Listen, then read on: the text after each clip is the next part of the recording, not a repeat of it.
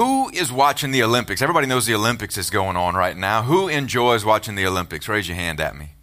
Cool deal. Olympics for me is always fun, is always exciting.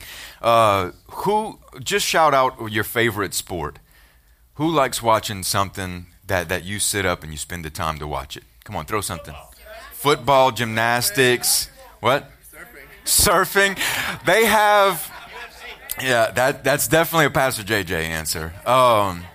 Man, the Olympics is so interesting because they not only have like the sports that are obvious, they have gymnastics is obviously a big one, swimming is a big deal, the running is always on TV, famous, stuff like that. But then they have these weird sports that is like, I didn't even know that was a sport. I didn't even know that this was a competition. One is, I know this from a while back because oddly enough, I used to watch this like on Sunday afternoons when you're trying to take a nap, right? But there's walking competitions. Did you guys know that walking was an Olympic sport? I think that I could compete in that. Until you hear that they are walking 20 kilometers, which, translation, what is 20 kilometers to miles? 15 miles. So in Olympic, it sounds nice, right? Olympic walking until you realize you got to walk 15 miles. So that's pretty wild. Anybody sit up really late to watch certain sports that you enjoy? Because obviously the Olympics are in Tokyo, which is, 11, 10 hours different, something crazy. So they're happening at different times. But I've always enjoyed watching the Olympics. And did you guys see the woman that was from the Philippines that won the first gold medal for the country ever? I have her picture here if you want to throw that up. To me, this is just a cool story. I'm just sharing it because I like it. But her name is, I think it's Hildia or something like that, Hildia Diaz. And just to put in perspective what you're seeing in the picture on the left there, she is about a 120-pound woman. And to win the gold medal, not only did she set an Olympic record, but she won the first gold medal, and she is lifting almost 280 pounds above her head like that. It's just mind-blowing to me to think about the fact. And just a quick snippet of her story. So she first went to the Olympics as a 17-year-old in 2008, right? She placed second to last in the entire group of weightlifting. Then she went back 4 years later in 2012, and she didn't finish at all. She just, literally, on her scorecard it says, did not finish. She didn't complete the second round of weightliftings.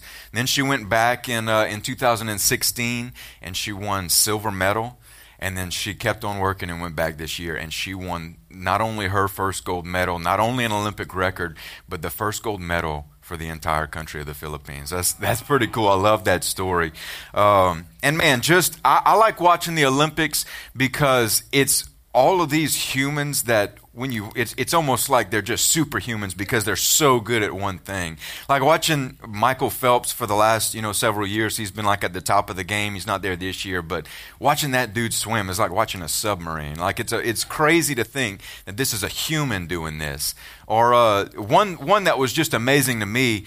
I just watched it in the Olympic trials a couple of months ago, but there was a woman in the hammer throw, which is like that ball and chain that they swing and throw, and she threw a 9-pound ball almost 300 feet, like a football field. That's just, it's absolutely crazy for me to think about. Or, what's his name? The runner that's really famous, Usain Bolt. That dude runs his top speed. He doesn't keep this consistently, but he has hit a top speed of about 28 miles per hour. Isn't that crazy to think about? So anyway, I like the Olympics. It's fun to see people perform at their peak performance, their absolute best, and just to see what people are capable of. And really, that's what the Olympics are all about. It's about people doing their absolute best. And I think in general, humans are drawn to seeing other people accomplish things that they're great at, right? I mean, we have TV shows dedicated to it. It's not just the Olympics. Like this stuff is constantly going on. We have singing competitions. There's always sports on TV. There's always things that we want to find out who's the best. We want to find out who's the greatest. And I think that humans in general tend to be competitive in nature. Anybody in here competitive? Anybody here get ugly when you're playing Monopoly? Yeah. I've been a part of some Monopoly competitions where it gets ugly playing any kind of game in our house. We're definitely competitive. There's things that we can't play anymore. I personally went through. There was about 3 or 4 months of my life when I was in college that I had to give up ping pong. I quit it cold turkey. It was just, I was getting too competitive, and I would literally get angry whenever I would lose, and it's just like, I had to shut it down for a little while and be like, okay, it's just a game. But I think we do that. If there's anything good-natured or fun or exciting that people are a part of, humans are going to turn it into a competition, right? We're going to find a way to find out who's the best. And there's nothing wrong with friendly competition. There's nothing wrong with a little bit of sport, a little bit of play. I think that's one of the healthiest things that you can do, right? You think about surfing. I don't even know how you would compete in surfing. I guess they have scoring and points and things like that. But to me, I've always seen something as surfing that's just relaxing. You go out, and you surf. But hey, they turned it into a sport, and now people are competing against it, right? But that's what we do. We're humans. We compete. We find out who's the best. And oftentimes, we do have the tendency to maybe take things too far. Have you ever been at a t-ball game where things get out of hand? Anybody hiding their eyes because you've been that person, right? I mean, as humans, if we can take a t-ball game with 2 and 3-year-olds that don't even know which direction to run to the bases, and we can turn that into a competition and take it too far, we can do it with anything, right? And however, as the saying goes, too much of a good thing is a bad thing, right? And I think that we have, we also, in addition to just taking things that should be competition too far, we also, as a bad habit, as humans, have the tendency to turn things into a competition that shouldn't be a competition. You ever seen that happen before? Maybe competition of how big or how nice your house is compared to the person next to you, or how much you have in your retirement account, or do I look better than that person or this person, or am I more beautiful? Do I have more likes on my post? Is our family happier than theirs, right? We turn that into a competition, and often these things are silent competitions. It's not like it's outright like the Olympics, like people are getting gold medals for having the biggest house, right? But at the same time, we still silently compete in these things, don't we? We turn them into a competition, and they never should have been. Sometimes we even, turn our faith into a competition. Does God love me as much as that person? Did he answer my prayer as fast as he answered theirs? And we as humans have this bad tendency of leaning too heavily in that direction of number one, competing in things that we never should compete in, but then also turning healthy competition into something that we're taking too far. And all of these are just examples of things that we do without realizing it. And this competition, especially in the things that should not be a competition, is all that act of keeping up with the Joneses, right? And it's not always about finances. We try to keep up with the Joneses with our happiness, right? We try to keep up with the Joneses with our relationship with God, with our title at our job. We do this with our kids, and how smart are my kids, or are my kids the one getting the starting position on the team? We fall into this trap of keeping up, of competing, of comparing, and that's all something that God never intended for us to do. It was never intended to be a competition. And oftentimes in these things, we can impress people, right? We can impress people with all of the things that I just mentioned: the size of your house, your bank account, how, what you do at work. It's possible to impress people with these things, but oftentimes I think that the things that we're competing in, we may be impressing people, but I don't think God cares that much. And I don't think he's impressed by what we're putting out there. I just want to take a quick look at what God has to say about our efforts to impress. I'm going to throw John 15, 1 through 5 up on the screen. And it says, "I am the vine, and my Father is the vine dresser. Every branch in me that does not bear fruit, he takes it away. And every branch that bears fruit, he prunes it so that it bears more fruit. You are already clean because of the word which I have spoken to you. Abide in me, and I in you. As the branch cannot bear fruit of itself unless it abides in the vine, so neither you can unless you abide in me. I am the vine, you are the branches. He who abides in me, and I in him, he bears much fruit, for apart from me you can do nothing. If anyone does not abide in me, he is thrown away as a branch and dries up, and they gather them and cast them into the fire where they are burned.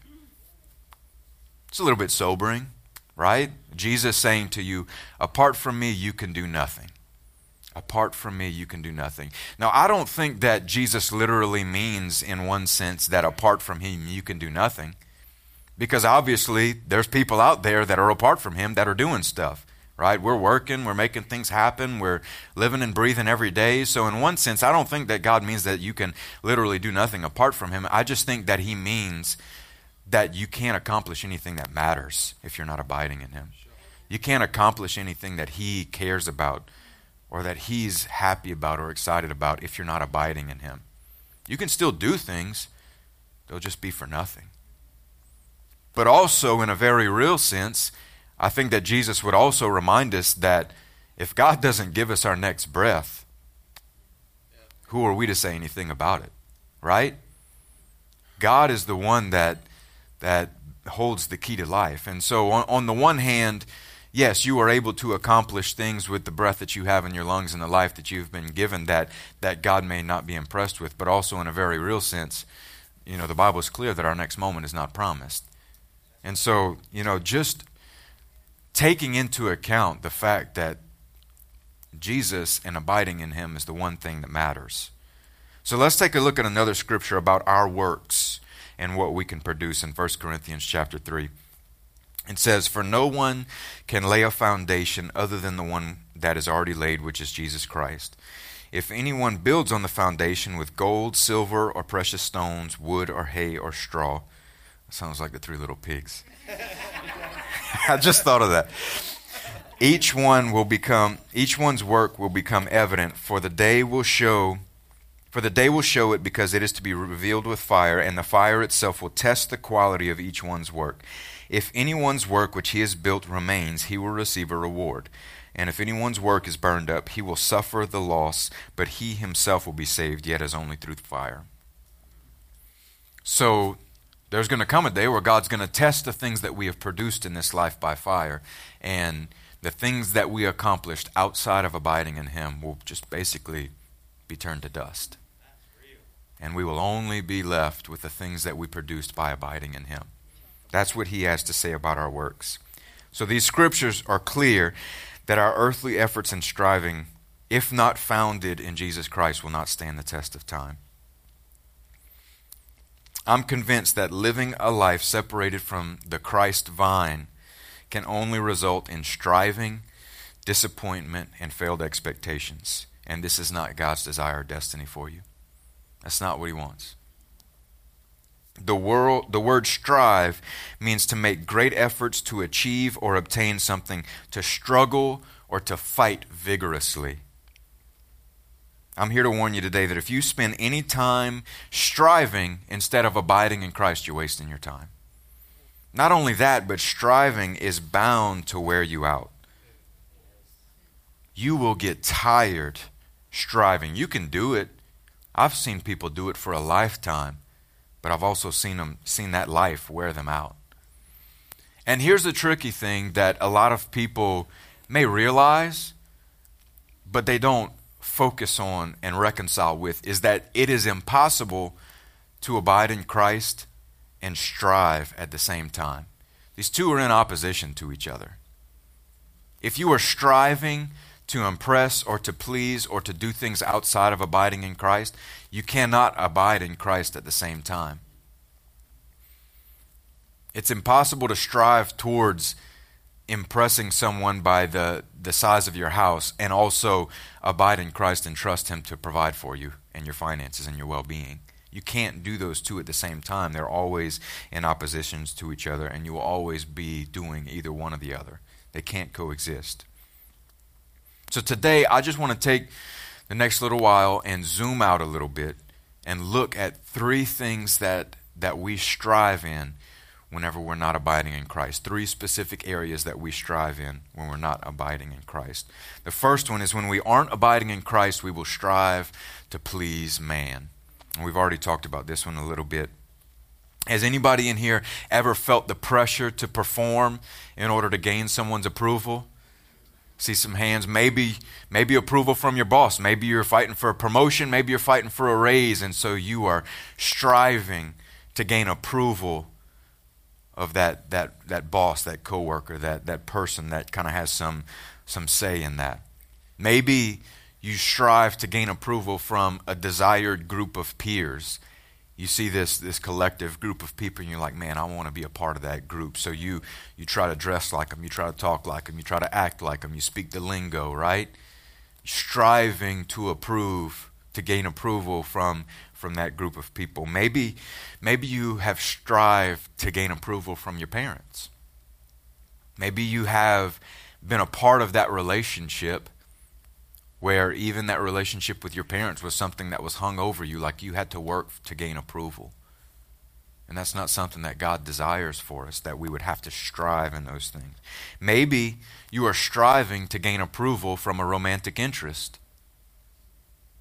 Young, old, maybe you're trying to woo someone, right? Trying to, I don't even know if anybody use that word anymore? Woo someone.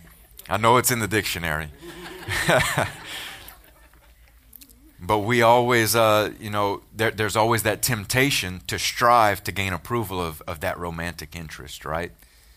Maybe you've even found yourself striving to gain the approval of your spouse, right? We're going to pray for you, bruh. That's funny. It's not one of those things that's automatic, and oftentimes even in these relationships that God has set up and set in place, we still are trying to do these things in our own strength outside of abiding in Christ. And remember what I said right before we talked about this point, that any amount of striving will only lead to disappointment and failed expectations. When we're striving in our own strength, it's because we are trying to achieve a certain result. And when that result doesn't happen, or whenever it's specifically rejected, we're broken because we are striving to please man. It's impossible at the same time to have an attitude of humility and dependence and obedience towards Christ and also be consumed with pleasing humans, pleasing people at the same time. Again, these two can't coexist. One of the biggest examples that we have in the Bible of this is Jesus and the way that he dealt with the Pharisees and their desire to impress people. Matthew chapter 6, it says this. It says, "Be careful when you do good things. Don't do them in front of people to be seen by them. If you do that, you have no reward from your Father in heaven. When you give to the poor, don't be like the hypocrites. They blow trumpets in the synagogues and on the streets so that people see them and honor them. I tell you the truth, those hypocrites already have their full reward. So when you give to the poor, don't let anyone know that you are doing it. Your giving should be done in secret. Your Father can see what is done in secret, and he will reward you." Secret. Do it in secret. Do it for God. Don't do it for man. When you strive to gain man's approval, even if you get it, that will be your only reward. That's a little disappointing and disheartening, right? That when you're striving to impress people, them being impressed is the only reward that you get for it. That's sad. And then, even if the end result is not inherently bad or sinful, right? So going back to, having a full retirement account or getting a promotion at work or building a new house, those things in and of themselves are not inherently bad or sinful. It's only whenever we do them outside of abiding in Christ, outside of him directing us to do those things, that they're all for nothing. You see, for God, the end never justifies the means. God is concerned about the means that you are taking to gain the end. He cares about that. The world doesn't. The world only cares about the end result. They don't care what steps you take to get there. They just want to see what your results are.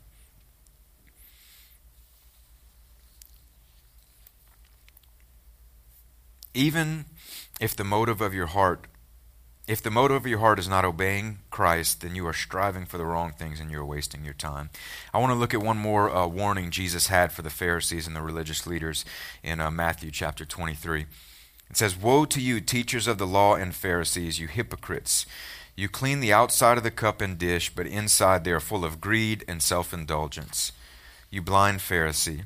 First clean the inside of the cup and the dish, and then the outside will also be clean. Woe to you, teachers of the law, Pharisees, you hypocrites! You are like whitewashed tombs, which look beautiful on the outside, but on the inside are full of bones of the dead and everything unclean. In the same way, on the outside you appear to people as righteous, but on the inside you are only full of hypocrisy and wickedness." How many times have you polished yourself up to look your best and sound your best and put your best foot forward just to miss the opportunity to impress the person that you were hoping to gain the approval of? Even worse than that, how many times have you done all of those things to gain someone's approval, to gain a spot of recognition, to gain a promotion, only to have the rules changed just as you were about to arrive? That's the thing about impressing man, is that they can change the rules whenever they want. Right? They can set before you, if you dress this way, if you act this way, if you talk this way, then you'll be cool. You'll be accepted. So you do all of those things, and then they change the rules, right? I mean, this is something that people reference all the time, but the cell phones have become like a status symbol in our society, right? In the last 15 years, these have just become a new popular technology. And as if you don't have the nicest, newest cell phone, like, what are you doing with that old hunk of junk, right? And so you buy the nicest, newest, biggest phone, and then 3 months later, they're coming out with a new one, and you're outdated, right? They change the rules on you. Here's the thing. God doesn't change the rules. His only rule is that you would abide in Christ. If you do that, He is impressed. That's all He cares about. If you spend any time striving to impress man instead of abiding in God, abiding in Christ, you're wasting your time, and God's not impressed. The second way that we find ourselves striving when we aren't abiding is that whenever we are striving, we abide, or when we aren't abiding in Christ, we strive to please ourselves. We strive to provide for ourselves. There's a lot of things in life that lead us to the feeling that we have to provide for ourselves. We have to create our own provision. Maybe growing up you were a part of a family that maybe all of your needs weren't met, and that created a deficiency in your life where you now feel that you are the only one that you can depend on to provide for yourself, to provide for your family. It's a common mentality, common thing that people attest to. I want to tell you that God would love to begin to change the narrative that you are the only one that can provide for you and your family. He doesn't intend for you to have that mindset. He wants to be a part of the equation. He wants to be the solution for you. If we aren't abiding in Christ, then we will feel like we are the only ones that we can depend on. And what happens whenever you have the facts in front of you that say that you don't have enough to make it? Then what? If you are the only one that you are depending on, then you're out of luck. God wants to be a part of that equation so that He can provide for us. Have you ever heard the phrase, and I know you have, that God only helps those who help themselves? I've heard people say that time and time again for my entire life. And I understand maybe the intention, where it's coming from, that people want to see others put forth some effort, right? But that's a dangerous mentality. because it says that we have something to offer God. When in fact, when you read the scriptures, the Bible says that He is the one that provides for us. And apart from Him, there's no good thing. It's a dangerous narrative whenever we say those types of things, because we're skewing the image of God to expect a certain amount of participation or else. Or else. And I believe there's a small piece of truth to that God expects us to do what He asks. But that specific statement alludes to the fact that we have to act first. When in fact, when you read the scriptures, God has already done the work. We just have to accept it and obey. So that is a mindset of striving. What does God say about striving to please or provide for ourselves? Let's read Luke chapter 12, verse 27 to 32. It says, "Consider the lilies, how they grow. They neither labor nor spin, but I tell you, not even Solomon in all of his glory was clothed like one of these. Now if God clothes the grass of the field, which is alive today and tomorrow is thrown into the furnace, how much more will He clothe you, you of little faith? And do not seek what you are to eat or what you are to drink, and do not keep worrying, for all of these things are what nations of the world eagerly seek. And your Father knows that you need these things, but seek His kingdom, and all of these things will be provided for you. Do not be afraid, little flock, because your Father has chosen to give you the kingdom." Consider the lilies. Have you ever driven past like a wildflower field or just a scenery in the spring that was beautiful? God just provides everything that the flowers of the field need. He provides everything that all the sparrows and all the animals need, and they don't worry about this stuff. They just wait for God to provide. And the Bible is clear that we are much more important than those things. We are much more important than those things. So why would God forget about us? Why do you think that He wouldn't provide a way for you and your family to have the needs that they are looking for, that they need to survive? The Bible says that He considers the desires of our hearts, and He knows what they are. So trust Him. Abide in Him. Who do you think can provide better for you? You or God? It's obvious. God is the obvious choice, right? When you read the scriptures, when you see the way He operates, when you stand back from the stories of the Bible and you're able to observe the miraculous ways that He provided for His people. I mean, in the book of Exodus, they literally wandered in the desert, several 100,000 people for 40 years, and God provided food and water for them every single day in the desert. And yet here we are in the land of opportunity, where a miracle can come from literally anywhere. And we just think God's not going to do it. God's not going to provide. I got to do this on my own. I got to make a way. I got to work. We strive. Having this mindset is not abiding.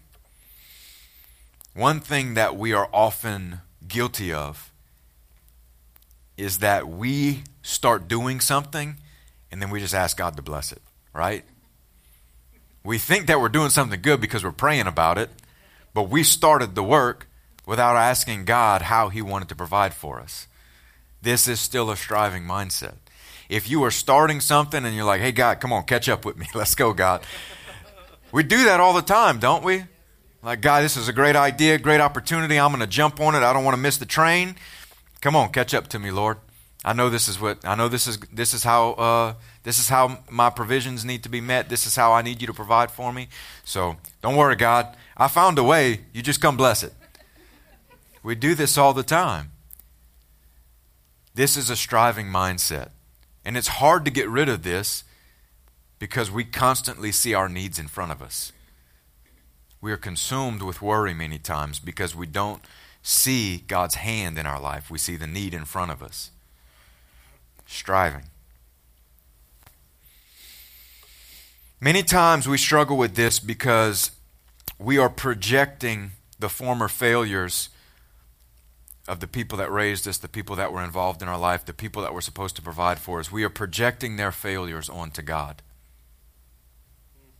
Someone in your life previously failed to provide for you in certain ways, and so now you assume that God is also going to fail you in those same ways.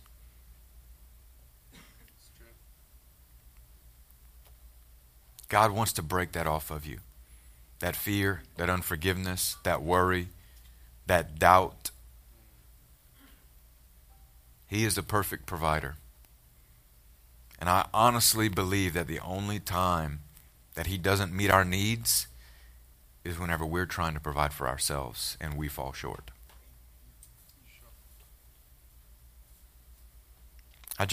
When I was writing this message, I just felt impressed to just take a moment right here and stop and pray for that specifically.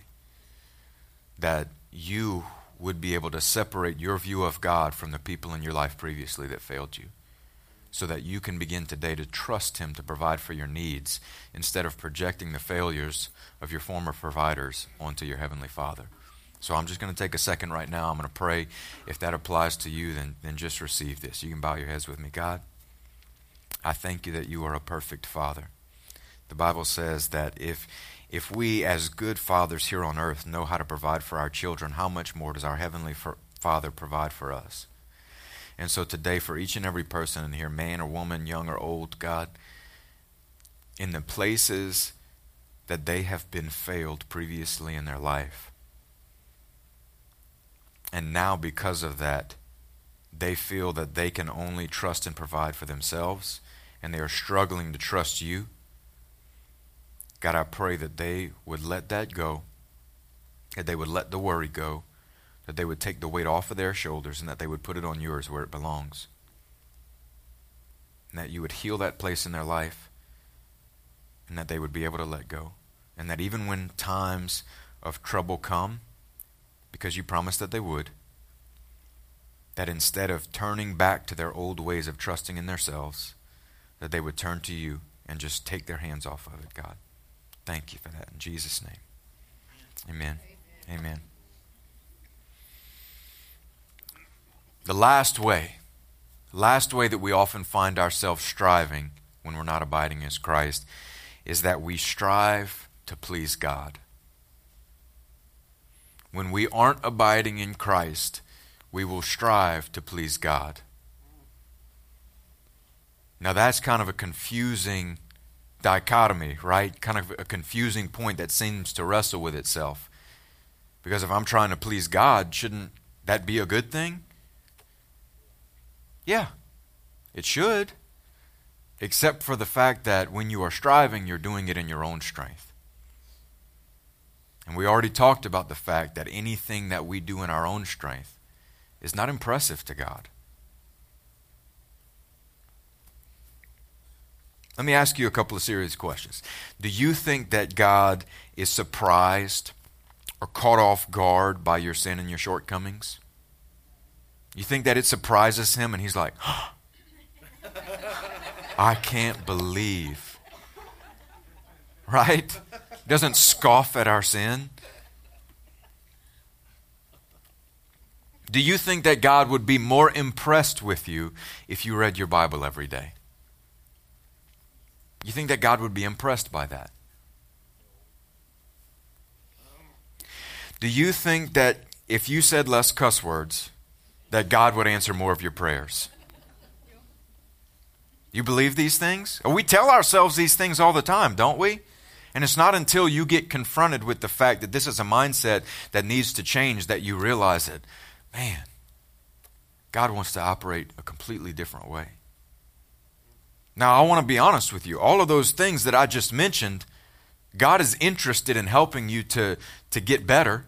He's interested in helping you overcome those things. He's interested in helping you improve your life. But He's not impressed by you doing it in your own strength. And that's the same mindset that you've heard people say, well, I've got to clean myself up before I go to church. I need to get a little bit better before I can walk into those doors.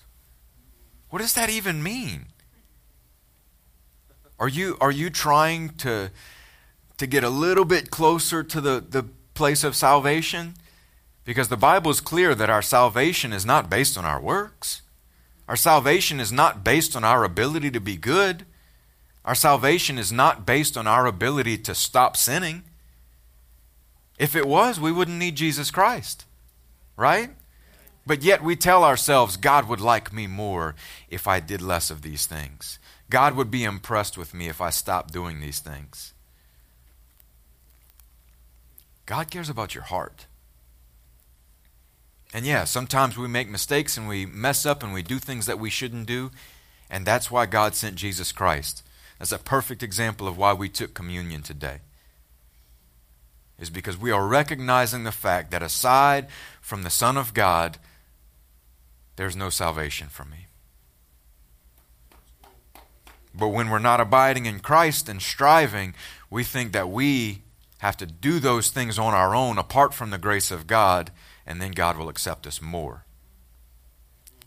Alternatively, we think that when we do those things, God accepts us less, and that He's angry with us, that He's upset with us. Again, the Bible is clear that all of the anger, all of the frustration, all of the punishment that God had for us in regards to our sin, He poured it all out on Jesus. That is the reason that Jesus came, is to take on His shoulders all of the punishment, the anger, the frustration that God would have felt towards us for our sin, but He poured it on Jesus instead. And some of those emotions, probably not even emotions that God would experience towards us. So stop projecting those things onto Him. He saved you by His grace, not by your works.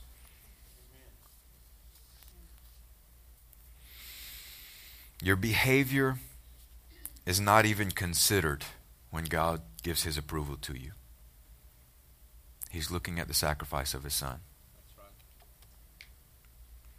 God only gives His approval based on our faith and the fact that Jesus is His Son. And we can only have salvation through admitting that we will never measure up on our own. But through Jesus, we're accepted anyway. So there's no way that you can strive to please God. Because striving is dependent upon your works, your goodness, your ability to impress.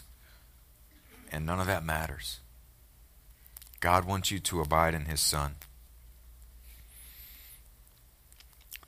And here's a mindset that I often see also displayed in churches, is that that's the rule whenever you become saved, but somehow maybe 2 or 5 or 10 years down the road that the rules change, and now because I've been saved for a certain amount of time that God does start judging me based off of my works.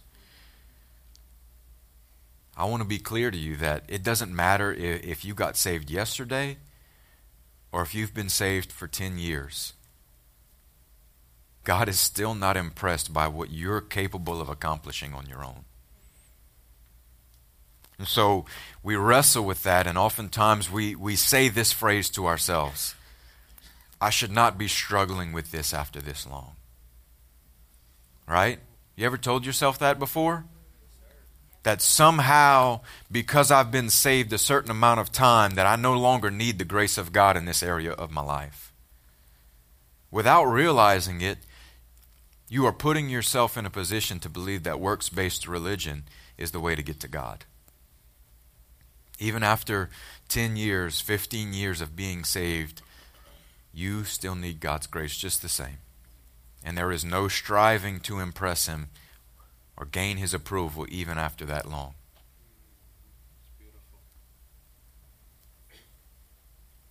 Pastor JJ already stole the scripture this morning, but I'm going to read it anyway. Isaiah chapter 64, verse 6. It says, "We are all infected and impure with sin. And when we display our righteous deeds, they are nothing but filthy rags. They are like autumn leaves. Like autumn leaves, we wither and fall, and our sins sweep us away like the wind. The best you have to offer is filthy rags. Now this is, like, we get that that's easy to believe again for someone who just got saved like this week or maybe this month, right? We get that because they're still in a period of transition, right? Where God is radically changing things in their life. But oftentimes we still, we change that mindset and we think that, well, now that I've known God for a long time, my righteousness means something. And God kind of helped me get jump-started 10 years ago. But I'm able to be righteous now. Like I can go a while without sinning. I got this. It's still filthy rags. Like God's not impressed by you doing it on your own. Like when I was a teenager, it was like the first time I heard about that. It takes 21 days to break a habit. You ever heard that before? So like I was consumed with like, if I could just stop sinning for 21 days, I'll be good. It's filthy rags. It's just take it out and throw it away with the trash. Only abiding in Christ is what matters. We can't give enough money to be saved. We can't read the Bible enough to be saved. We can't attend church enough to be saved. We can't lead enough life groups to be saved. We can't serve enough times on a Sunday to be saved. And we can't fast and pray enough to be saved. All of these things are good things, okay? Don't stop doing these things if God is leading you to do them, right? But that is not where your salvation comes from. That flows out of your salvation because God has already saved you and accepted you and loved you and He's pleased with you.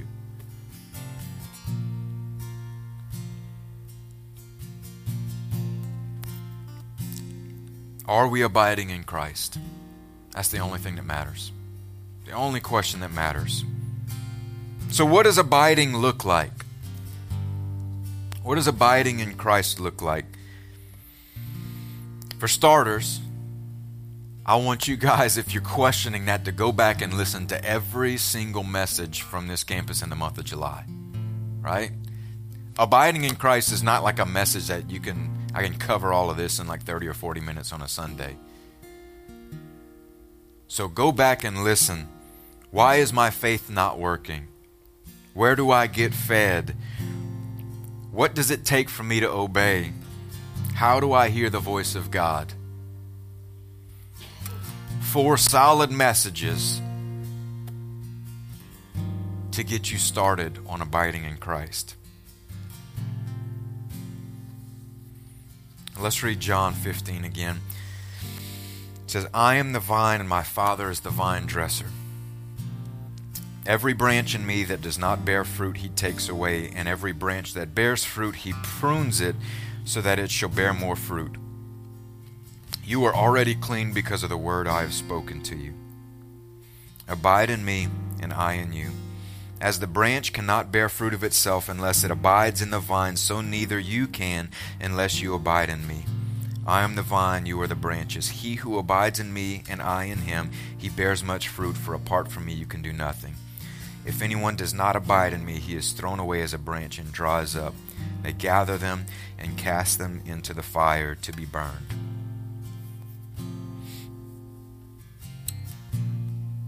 God wants you to produce fruit. Producing fruit will impress God, but that only comes whenever you abide in the vine and allow Jesus to prune you to produce more fruit. That pruning is the process of God transforming you in your heart, where He empowers you to change things in your life based on His strength and His word spoken to you, not by you conjuring it up in your mind because you know that it's bad or because you are tired of doing certain things. That's the tricky thing about abiding, is that we can be doing good things, but yet not abiding in Christ because we're doing them on our own. We're doing them based on our own strength. Abiding looks a lot like patience. The world we live in is rushed, right? Always busy, always full. They measure success based on instant gratification and efficiency and prosperousness. God doesn't always work this way. Abiding looks a lot like slowing down sometimes so that God can speak to you. Abiding looks a lot like saying no that don't line up with God's plan. Saying no to things that don't line up with God's plan for your life. Even though they may be really good things as far as what the world considers to be good. Sometimes God will ask us to say no to things that are not a part of His plan. Abiding looks a lot like being satisfied with what you have and trusting God if you have need of anything, instead of forcing a way for you to provide it on your own.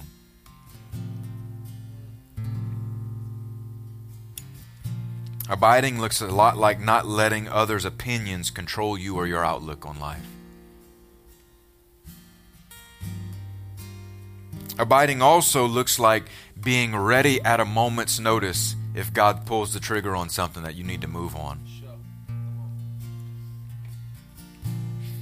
Isaiah 6, 8, and 9 is the calling of the prophet Isaiah. Has always been, a popular scripture and just kind of a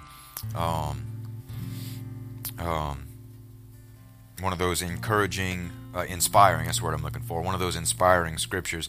Isaiah 6, 8, and 9 says, "Then I heard the voice of the Lord saying, Whom shall I send and who will go for us? And I said, Here I am, send me. And He said, Go and tell the people." Abiding is not always just sitting down, patiently waiting. Sometimes when you abide, God says go, and you got to go. The difference is in the motive. The difference is in who is giving the direction. Are you giving the direction, or is God giving the direction?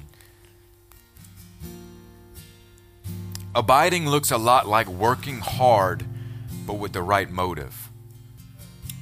There's a mindset in many places in the world that Christian people are lazy people. God doesn't. God is not lazy. And God's people are not lazy. The Bible says do everything you do as unto Christ, right? If I'm doing it for Christ, I'm not going to do it in a lazy way, right? 1 Corinthians 9, 24 to 27, it says, "Do you not know that in a race all the runners run, but only one runner gets the prize? Run in such a way as to get the prize. Everyone who competes in the games goes into strict training. They do it to get a crown that will not last, but we do it to get a crown that will last forever. Therefore, I do not run like someone running aimlessly. I do not fight like a boxer beating the air. No, I strike a blow to my body, and I make my body my slave, so that after I have preached to others, I myself will not be disqualified for the prize." Does that sound like a lazy Christian to you? No. Abiding in Christ doesn't mean that you can sit on your hands and Christ will do the work. No. Quite the opposite, actually. When you abide in Christ, you will probably work harder than you did before. But you won't mind doing it because your soul will be fulfilled and your heart will be at peace. All the Olympians that we're watching on TV right now, there's probably some of them that are doing it for the glory, right? They want to stand on the top of that three-piece podium with a gold medal around their neck, waving the flowers and hearing their country's national anthem being played over the loudspeaker, right? There's places where these Olympians, when they go back home with a gold medal, they get houses, they get recognition, they get money, they get all sorts of things. and many of them are doing it for that purpose.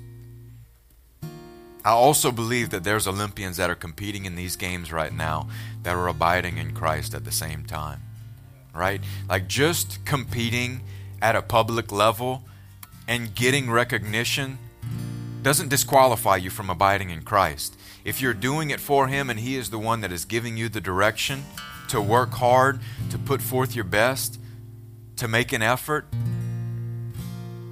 God's not impressed by the gold medal. People might be. God is impressed by Him, by the people obeying Him and doing what He told them to do. And for some of those people competing in those games, God is directing them to, hey, wake up at 4 every morning and swim. Hey, go running every day for 10 miles. Something like that. I don't know how they compete, right? Just because people give you recognition doesn't mean that you're not abiding in Christ.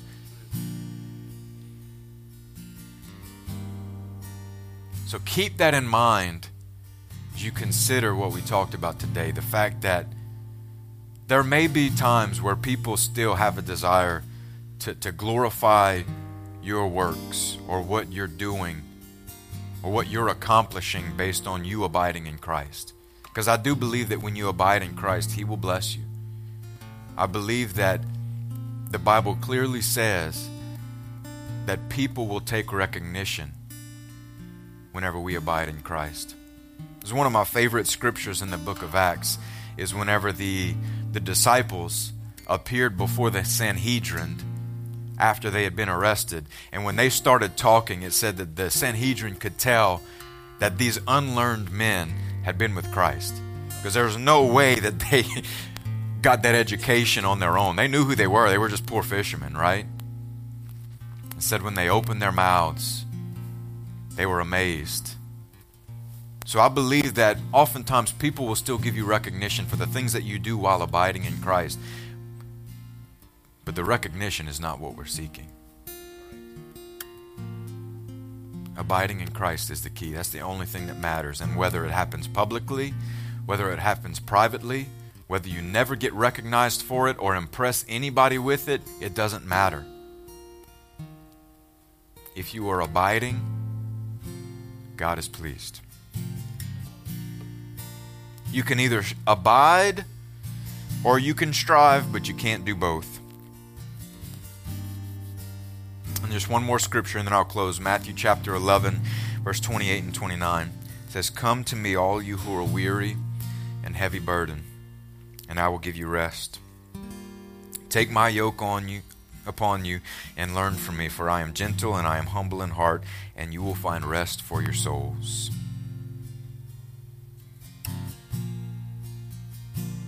God wants to give you rest. And again, rest does not necessarily mean that you won't have to put forth effort. You'll just be following God's direction. But I promise that if you put forth effort while following God's direction, that your soul will be at rest and your heart will be at peace and you will be satisfied and fulfilled. That's the difference between abiding and striving. There is no peace and rest when you are striving to please man, because it's a rat race that does not end. But when you abide in Christ, you get rest. Maybe today it's not your body that needs rest, but your soul. Anybody ever, like after a week, you're just tired, and you haven't even physically done that much, but you're just like, man, I'm done, I'm worn out. Your soul needs the rest. And again, that does not mean sitting on your hands necessarily. Your soul needs rest by abiding in Christ. Sometimes that may mean sitting down for a little while and just praying and letting the Lord speak to you. That may mean actually taking a Sabbath and resting and not working and not, accomplishing things. Sometimes that's what our soul needs, but the key is abiding in Christ. So today, I just want to invite you to pray with me. That we would stop striving to please man, to provide for ourselves, and even stop striving to impress God. It's a waste of time. Let's learn to abide. Let's learn to let Him direct us, to sit back and be patient and wait for Him to speak, to give us direction. And when He answers, that we'll respond. Let's pray. God, I thank You that You know all things, You see all things,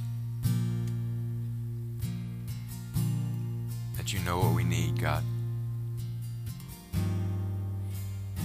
And abiding in Christ will make us peculiar to this world, because we won't care about the things that they care about.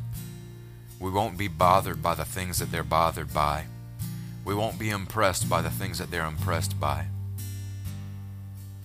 Just like Pastor JJ spoke about last week, that when we begin to abide in Christ, we begin to care about the things that our Heavenly Father cares about. We begin to become concerned about the things that our Heavenly Father is concerned about. We become impressed by the things that our Father is impressed by.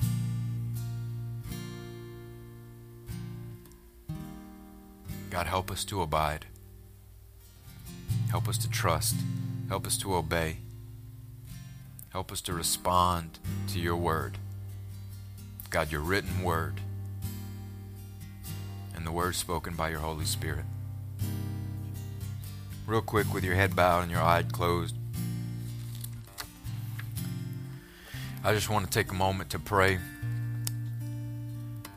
for anyone in here that just need a revitalization in this area. Specifically, if you are tired and your soul needs rest, if you would just raise your hand right now, I just want to pray for you. Thank you. Hands going up all over. Thank you. You can put them down. Secondly, if there's anyone here that does not have a relationship with Jesus Christ, you hear what I'm speaking about today, you understand where I'm coming from, but you don't feel like you can abide because you don't have a relationship with Him. You've not allowed Him to be your Lord, your Savior. You've not received His grace and His forgiveness. If that's you, you want to begin a relationship with Him. I'm not talking about you already have a relationship and you've messed up a couple of times, or you feel like you've gotten far away from Him because you haven't tried to hear His voice. But if you have not had a relationship and you want to start one this morning, I want you to raise your hand.